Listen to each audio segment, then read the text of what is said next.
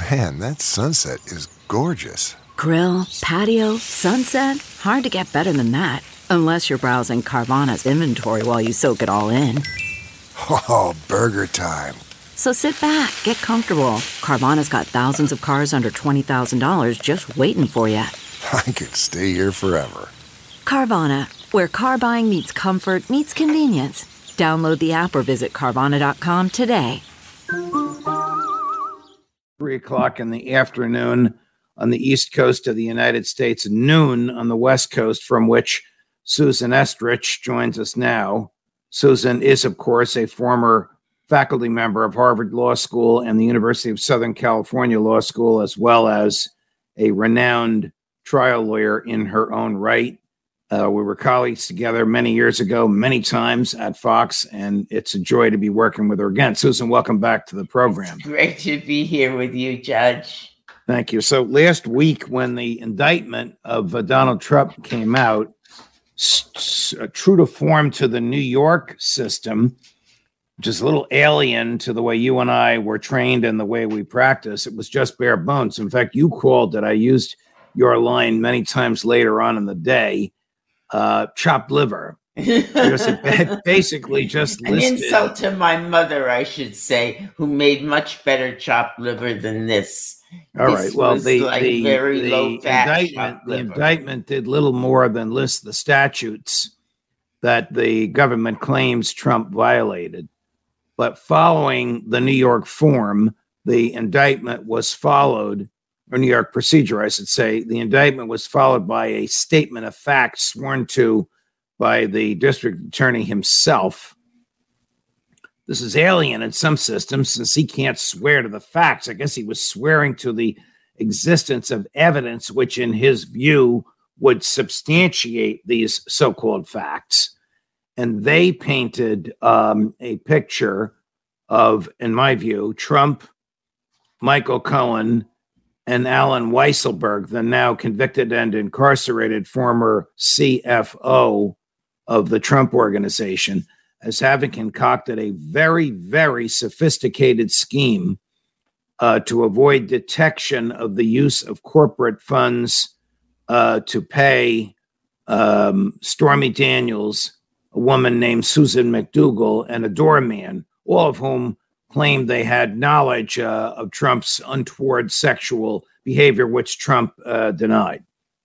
The scheme was intended, as I read the statement of facts, and as you and I suspected, even from the indictment, to make it appear that Trump had used corporate funds to pay a corporate legal debt, whereas in reality, they were reimbursing Michael Cohen, they were compensating Michael Cohen, and then they were compensating him on top of the compensation to give him money with which to pay his taxes. It was a very sophisticated scheme. But here's where I think the DA was a step ahead of you and me and others when we thought that the so-called underlying crime would be a federal one.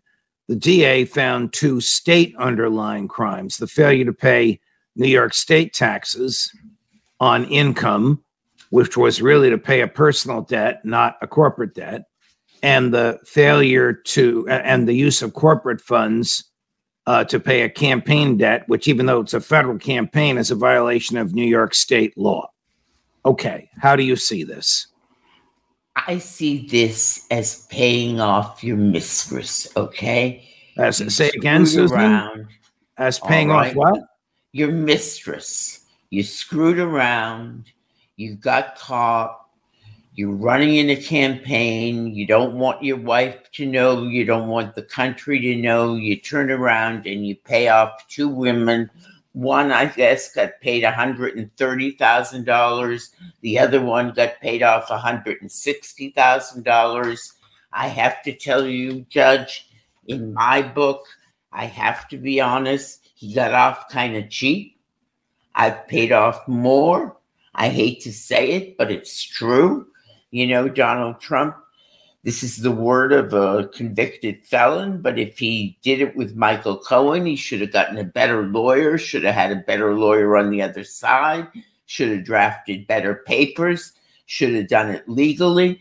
But these are two bookkeeping offenses. I mean, come on. Is this the best you can do for the former president of the United States? Well, now, Susan, I mean, I'm the last person who should be defending Donald Trump, but you go find me somebody else. I know that, but this is a legal analysis. You aren't seriously suggesting a different legal standard for him because he's the former president, are you? I don't know anybody else who's ever been prosecuted for this. Oh, there are many people in jail. Keeping violations for putting your former mistress down when you pay her off as a legal expense.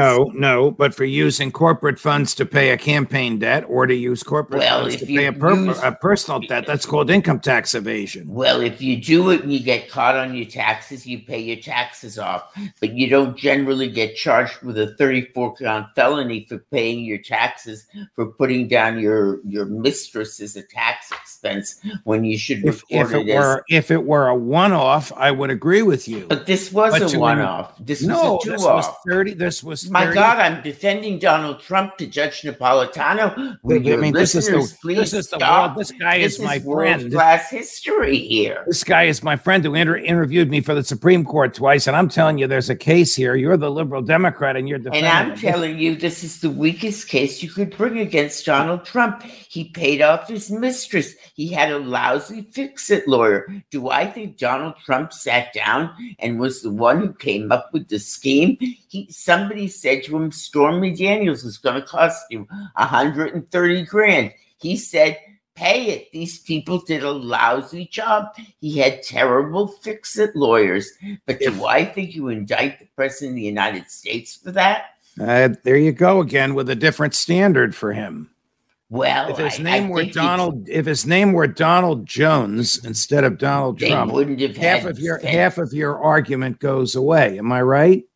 If his name were Donald Jones, they wouldn't have spent 18 months investigating this, looking into every detail of every payment he'd ever made in his life to see if they could find something somewhere under some hole that they could find that they could charge him with. I mean, seriously, Andrew, if this were the worst thing Donald J. Trump had ever done in his life, you and I would be in a different business. I don't agree with you, but I love you, so I want to move on. Do you think that the Georgia case, as we understand it, is a stronger one against him? Much stronger. I think the Georgia one is. I think the Washington one is. I think Mar-a-Lago is. I think the January 6th one is. I think they were all stronger than this one is. But I think if Alvin Bragg has convinced Andrew Napolitano that this is a sophisticated conspiratorial scheme, then maybe it's got more legs than I think it does. Because when I looked at this statement of facts, I have to tell you, I thought it was still pretty thin. I thought it was still a matter of an essentially personal scheme of a guy who was messed up in his personal life and screwed it up and had a bad fix-it lawyer and got a district attorney who was looking for anything he could possibly find under the sun and found something and used his discretion to go after it. But really, the more serious offenses were the other ones that were lurking for Donald Trump. And this one he's using to political advantage. See, I see him as a notorious, well-known, boastful tax cheat. I'm going to hear about this from a lot of our mutual friends who basically invited the DA to look at his taxes. If he had paid this debt on a personal checking account and did not seek reimbursement for it from his corporation, no foul, no harm, no crime. It's because he used corporate funds. Now, he can claim it was to save my marriage rather than save the campaign. That takes the campaign issue out of it. Legal issue away. Even saving the marriage is a personal debt, not a corporate one. Yep. There's always the tax issue, and you're right. There always is the tax issue, and I'm letting him off the hook or just saying the tax issue, pay your penalty, but that's not a felony, is it? It is. It is technically, but would you charge it? It is. You know, it's funny. You know this line. from Clarence Darrow. Now, this is 125 years ago. If a boy steals a dime, he's not going to go to jail.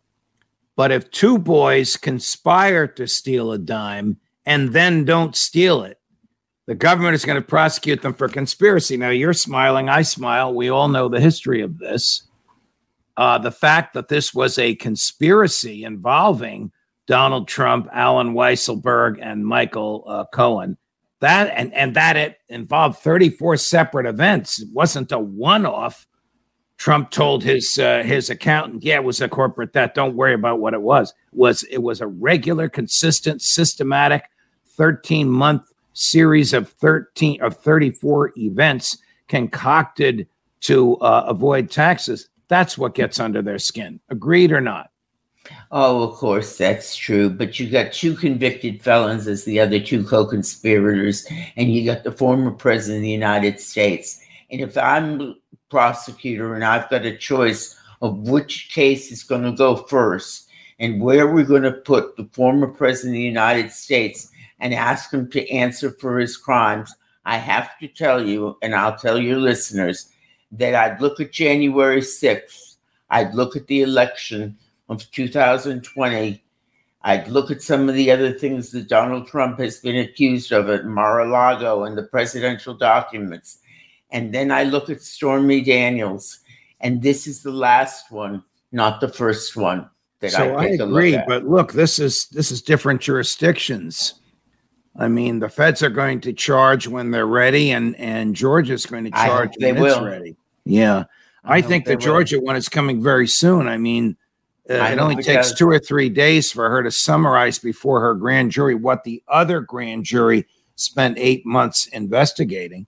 And it appears that the feds are nearing the end of their investigations. I hope However, about 15 minutes ago, Trump's lawyers filed an appeal before the full D.C. circuit on whether or not former Vice President Mike Pence has to testify. The circuit ruled 3-0 that he does have to testify, not about what he did on the floor of the House. They're giving him the speech and debate clause protection there, saying it was as if he were a member of Congress there, but about what Trump whispered in his ear on the days and hours and minutes leading up to his presiding over the joint session of Congress. He agreed not to. He said he's not going to appeal it. He was scheduled to testify this week.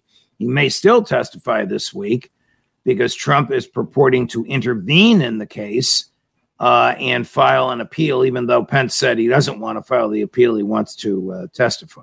What would you do if you were the judge on that one, Judge?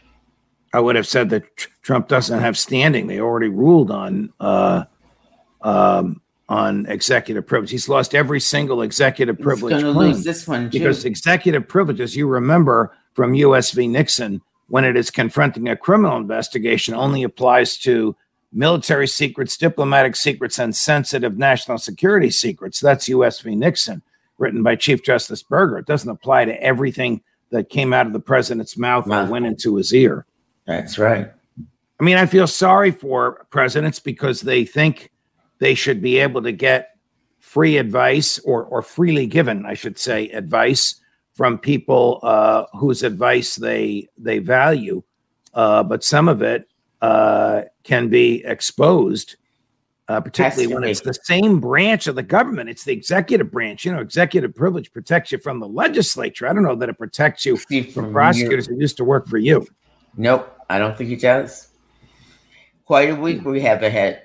Yeah, we do. Stay tuned. So, you know, I've never practiced in California. I practiced in the federal system. I was a judge in the New Jersey system. I would imagine California is similar to New Jersey and the feds, where they give you all the evidence. New York, this goes back to the Cardozo years, Susan. New York, you have to pull teeth to get all the evidence from the DA. You have to file all these motions and force the judge to make all these rulings. And it's an old-fashioned way for the defendant to get the evidence. But that's what Joe Tacopina and company, Trump's current trial lawyers, are going to have to go through. That's what they're going to get through, and that's what they're going to get.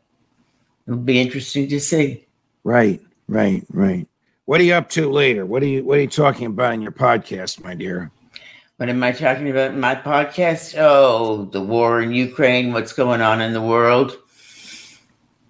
Well, we do the same. In 15 minutes, I have Phil Giraldi. He's the former CIA official who told George W. Bush that Saddam Hussein has no weapons of mass destruction. And Bush threw him out of the Oval Office and announced to the country within hours that we were going to invade Iraq because Saddam Hussein did have weapons of mass destruction. So Phil is an iconoclast, and he will be opining on the latest document dump, which was leaked from the Pentagon on Good Friday.